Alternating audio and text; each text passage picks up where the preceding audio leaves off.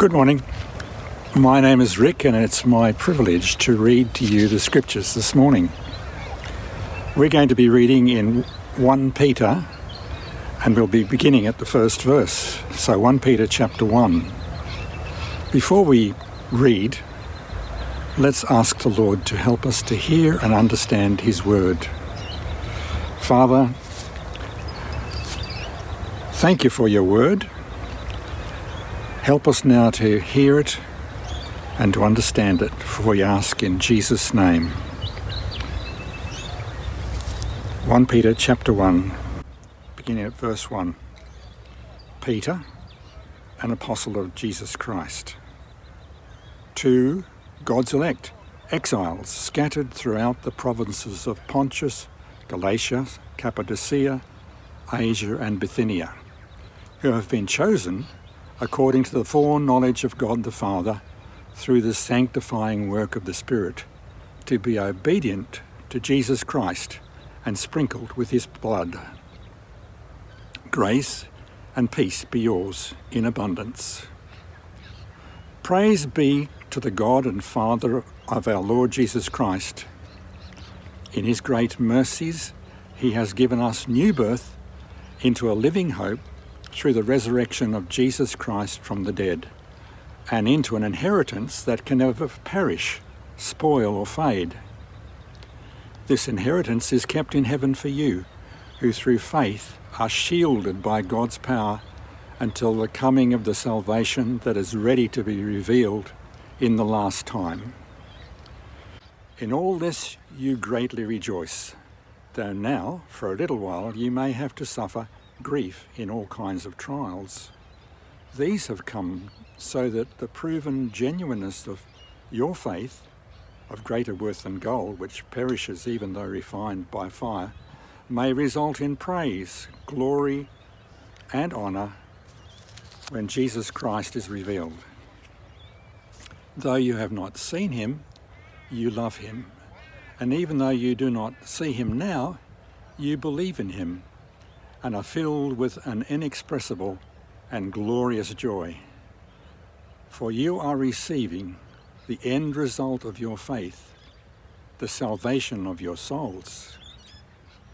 Concerning this salvation, the prophets, who spoke of the grace that was to come to you, searched intently and with the greatest care, trying to find out the time and circumstances to which the Spirit of Christ in them was pointing when he predicted the sufferings of the Messiah and the glories that would follow. It was revealed to them that they were not serving themselves, but you, when they spoke of these things that have now been told to you by those who've preached the gospel to you by the Holy Spirit sent from heaven. Even angels long to look into these things.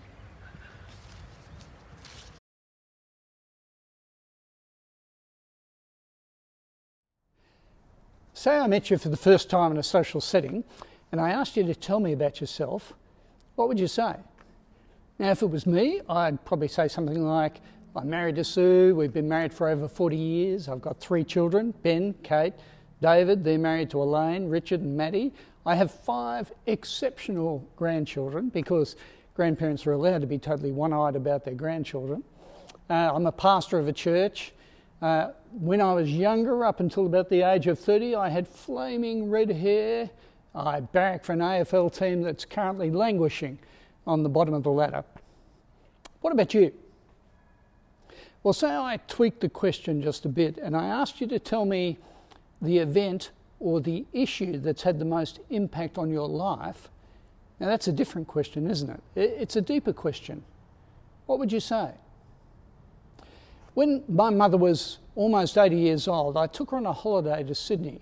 We were driving down one of the main streets in the city and she suddenly burst into tears. Now, I asked her what was wrong and she told me a secret. It was something that had profoundly shaped her life. She kept this secret from her children, her grandchildren and her friends for 80 years. She was adopted. Now, for me, it was one of those aha moments. It had profoundly affected her sense of security, confidence, and identity. And given the era that she grew up in, it was something she felt ashamed about. She knew the love of her adopted mother, but she lived with questions about why her natural mother and father didn't want her. Now, when we turn to the letter of 1 Peter, it's written to Christians to powerfully shape their sense of identity and self-understanding. It's a letter written to believers who are located on the eastern edge of the Roman Empire in about 64 AD. You can see it there in 1 Peter chapter 1, verse 1. Notice what it says. It's to believers in the provinces of Pontus, Galatia, Cappadocia, Asia, and Bithynia. Now, not Asia as we know it, but an area on the northern edge of the Mediterranean Sea. And it's addressed to followers of Jesus who were living in societies that had no interest in Jesus and rejected what the believers stood for. It was a culture where disciples of Jesus were not just treated with indifference, but seen to be subversive and even undermining of the values of the Roman Empire. But can I say, this letter is just as relevant for 21st century Australian Christians as it was for first century believers. We know what it's like to belong to a minority group, to be treated with indifference, to be seen as quaint or old-fashioned or odd, and even to be seen as having harmful and socially repugnant views.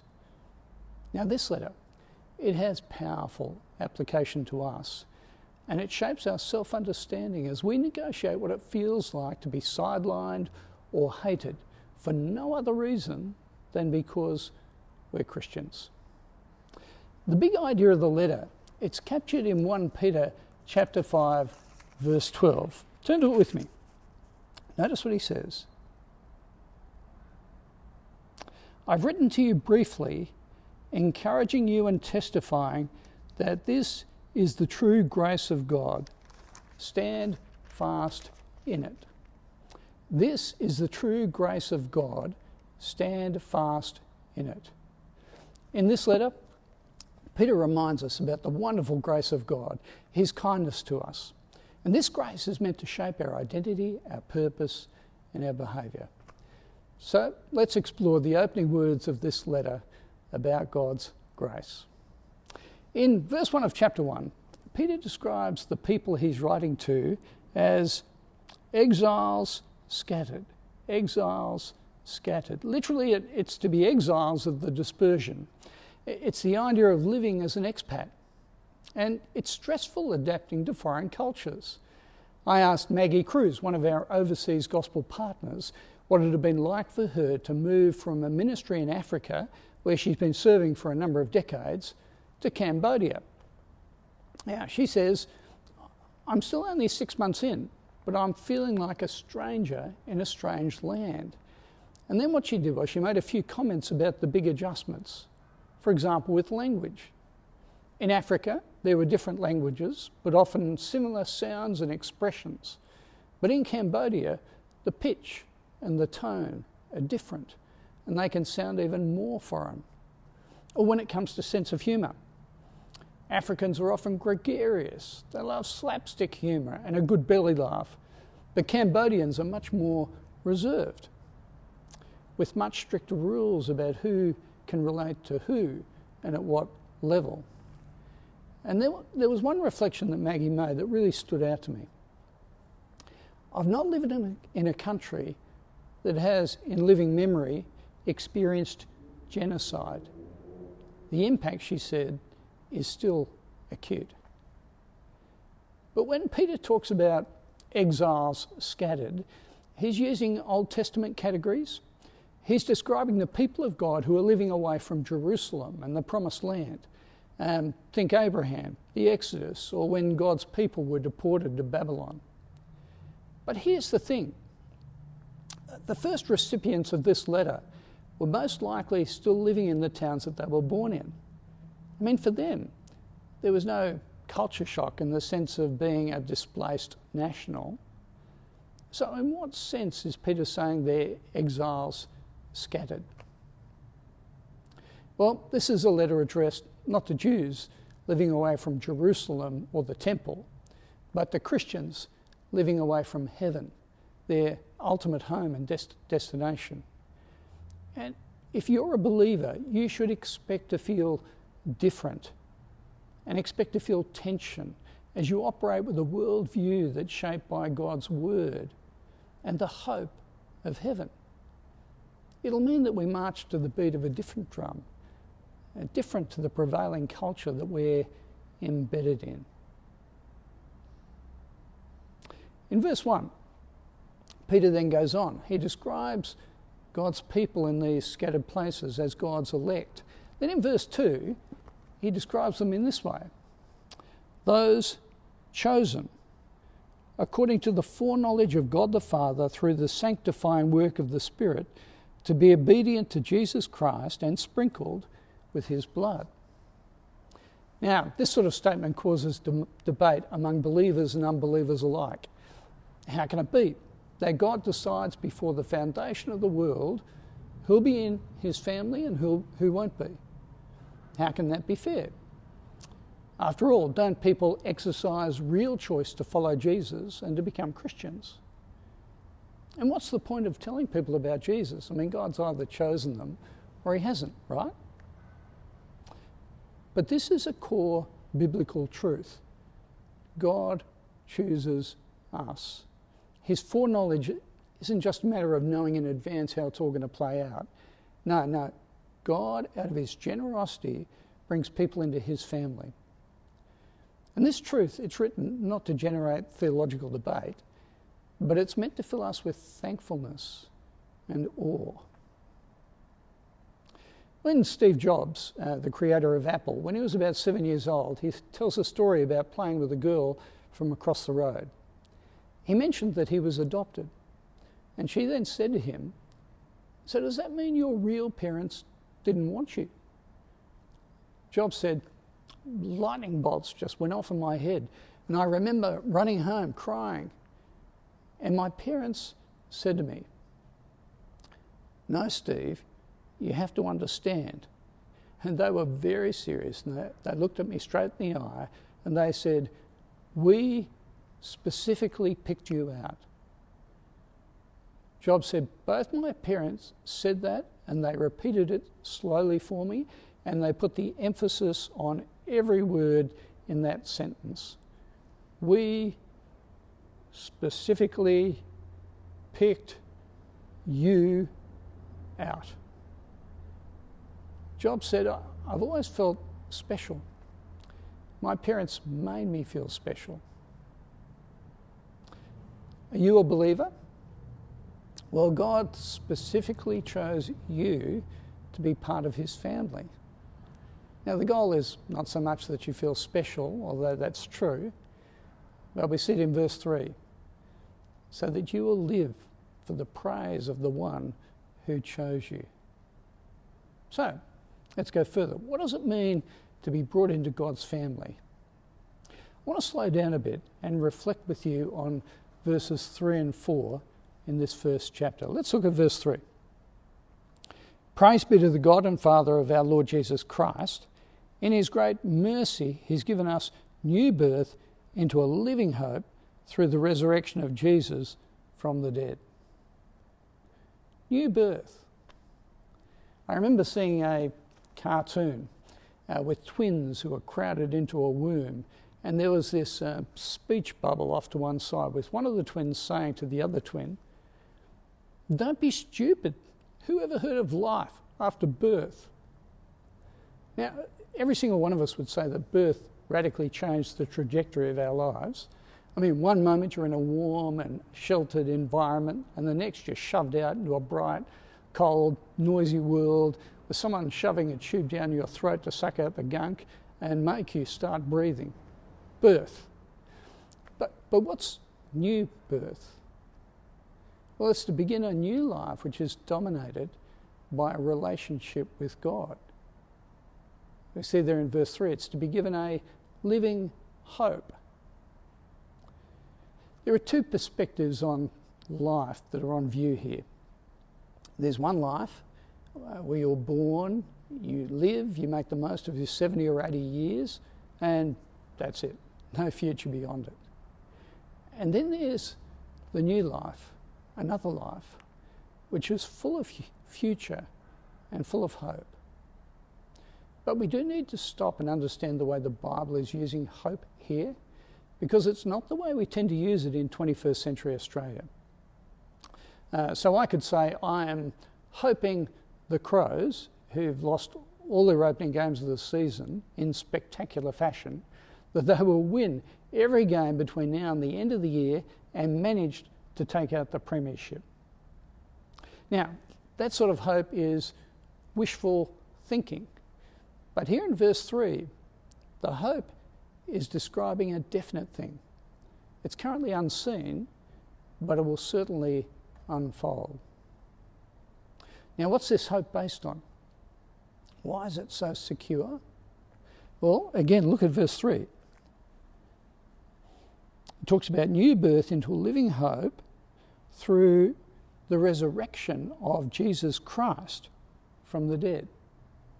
You see, the resurrection of Jesus changes everything. Now remember Peter, the person who wrote this letter, it's the same Peter who turned his back on Jesus when he was on the cross, who despaired after Jesus was killed. But Peter's life was turned on its head when he came face to face with the risen Jesus. This real-time and space historical event, it changed everything. And Peter then dedicated his life to speaking about the risen Jesus and the new life that everyone can have who trusts in him. Now, tradition has it that Peter was later crucified upside down in Rome, just like his master. I mean, how can you risk your life like that? Well, it's only if you've been born again into a living hope. We've all heard it, haven't we? You only live once. People say it all the time, don't they? You only live once. And if that's true, all you can do is try and squeeze the most out of life and do your best to avoid anything that shortens your life or cuts across your enjoyment of your 80 years, give or take. But if you can be born again, then everything changes, doesn't it? Your ambitions, your perspective on what's important, the lot. I want you to imagine for a moment that the current pandemic passes and you decide to celebrate by going on an around-the-world holiday. So you organise a trip, business class, that will involve travelling tens of thousands of kilometres and visiting a stack of different and really interesting countries. Now imagine on your return, you get all your family and your friends around to your place for the mandatory PowerPoint presentation of the highlights from your holiday. And you've got, say, 1,000 pictures. I guarantee that 990 of those pictures or slides will not be shots that you took from the back seat of the taxi on the way to the airport. Now, it is the same for those who have new birth. The 80-odd years now, it's only a scratch on the face of eternity. We have a living hope that's dominated by a future that overshadows our lives now and drives our ambitions and our hopes and our dreams. And this new birth means you get, look at verse 4 with me, an inheritance that can never perish or spoil or fade. And this inheritance is kept in heaven for you. Inheritances can be unpredictable things. My wife's great aunt Jean died a few years back, and she left us this extraordinary planter vase, large, heavy urn type thing with much glaze. Now, I've encouraged my boys over the years to use it for cricket stumps and other boisterous activities, but it's proven to be surprisingly resilient. But most stuff in this world doesn't last. It has a use-by date. Our cars, our houses, our running shoes, our bodies. Stuff can wear out or get stolen or even broken. But if you're born again, then we have an inheritance that cannot spoil, cannot fade, and cannot perish. It can't be stolen because it's secure in heaven. It will be revealed, verse 5, in the last time, when Jesus winds up the history of the world. And this heavenly inheritance, it's a wonderful thing, although it's not described in detail here, is it? If we went to other places in the New Testament, places like Revelation, it's pictured there as the time when God dwells with his people, those who are born again, a time when every tear is wiped away, where there's no more death or mourning, no more crying or pain, a time full of joy in the presence of God himself. Friends, it's this certain hope that sustains us, and especially during challenging times. That's what Peter goes on to talk about in verse 6 of chapter 1. He says, "In all this you rejoice greatly, though now for a little while you may have to suffer grief in all types of trials." Now what's this little while that's been spoken of here? For a little while you may have to suffer. And is that a bad week or a bad month or a bad year? Now I think the little while that's being talked about here is the period until the last time referred to in verse 6. That is, it's until Jesus returns and ushers in eternity. The little while is the 70 or 80 years living as followers of Jesus in this world. And what sort of trials are being spoken of here? Well, Peter touches on them as he goes through this letter. If we went to chapter 2, verse 12, it talks about being accused of doing wrong or spoken of as evil. Or in chapter 2, verse 19, suffering unjustly.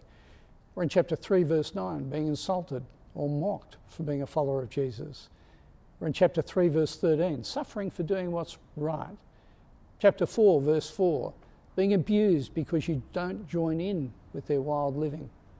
Or chapter 4, verse 14, being insulted because you identify with Jesus. It sounds pretty familiar and modern, really, doesn't it? In verse 7, it says this: "These trials have come so that the proven genuineness of your faith, of greater worth than gold, which perishes even though refined by fire, may result in praise, glory, and honour when Jesus Christ is revealed." Now, he's not saying we should be masochists. Oh, I just love being insulted and a good beating and being tortured for my faith. No, that's not what's going on here. But as those who've been born again, God says he is refining us so that our trust in Jesus is growing more and more, so that we're being shaped for the eternity that we've been promised, the eternity that dominates our hearts now. And when you know that that's what God is doing, even through the trials, well, as it says in verse 9, it fills us with an inexpressible and glorious joy. Horatio Spafford was an American lawyer in the 1800s. He invested in real estate, but his fortune was decimated by the Great Fire of Chicago in 1871. 2 years later, his wife and 4 daughters were able to go on a holiday to England. And on the 22nd of November 1873, while the ship was crossing the Atlantic, it collided with another vessel and it sank. Spafford's wife telegrammed him this short message: "Saved alone." All 4 daughters had perished. Shortly afterwards, Spafford sailed to England on the same route to join his wife. And on that voyage, he wrote the hymn, "It is well with my soul." The first verse goes like this: "When peace like a river attendeth my way, when sorrows like sea billows roll, whatever my lot, thou hast taught me to say, it is well it is well with my soul. If I asked you what have been the most significant events and influences on your life, you know, the things that provide the secure anchors that ground you, what would you say? You know, would you tell me all about the taxi ride to the airport before the world trip? You know, earthbound stuff, career, family, your achievements, the smart investments you've made that'll stand up during the current economic crisis. I mean, they're good things, but they're just too flimsy to build your life on, your identity on. Jesus is the one who said, "What does it profit a man to gain the whole world and yet forfeit his soul?" Would you join with the Apostle Peter and say this? Praise be to the God and Father of our Lord Jesus Christ. In his great mercy, he's given me new birth into a living hope through the resurrection of Jesus Christ from the dead, and into an inheritance that can never perish or spoil or fade, kept in heaven for me. Let me pray. Heavenly Father, we do thank you for the wonderful and glorious promises we have in the Lord Jesus Christ that secure us not only now, but for all eternity. And we pray that these truths will shape our hearts and our minds and our behaviours. And we ask it in Jesus' name. Amen.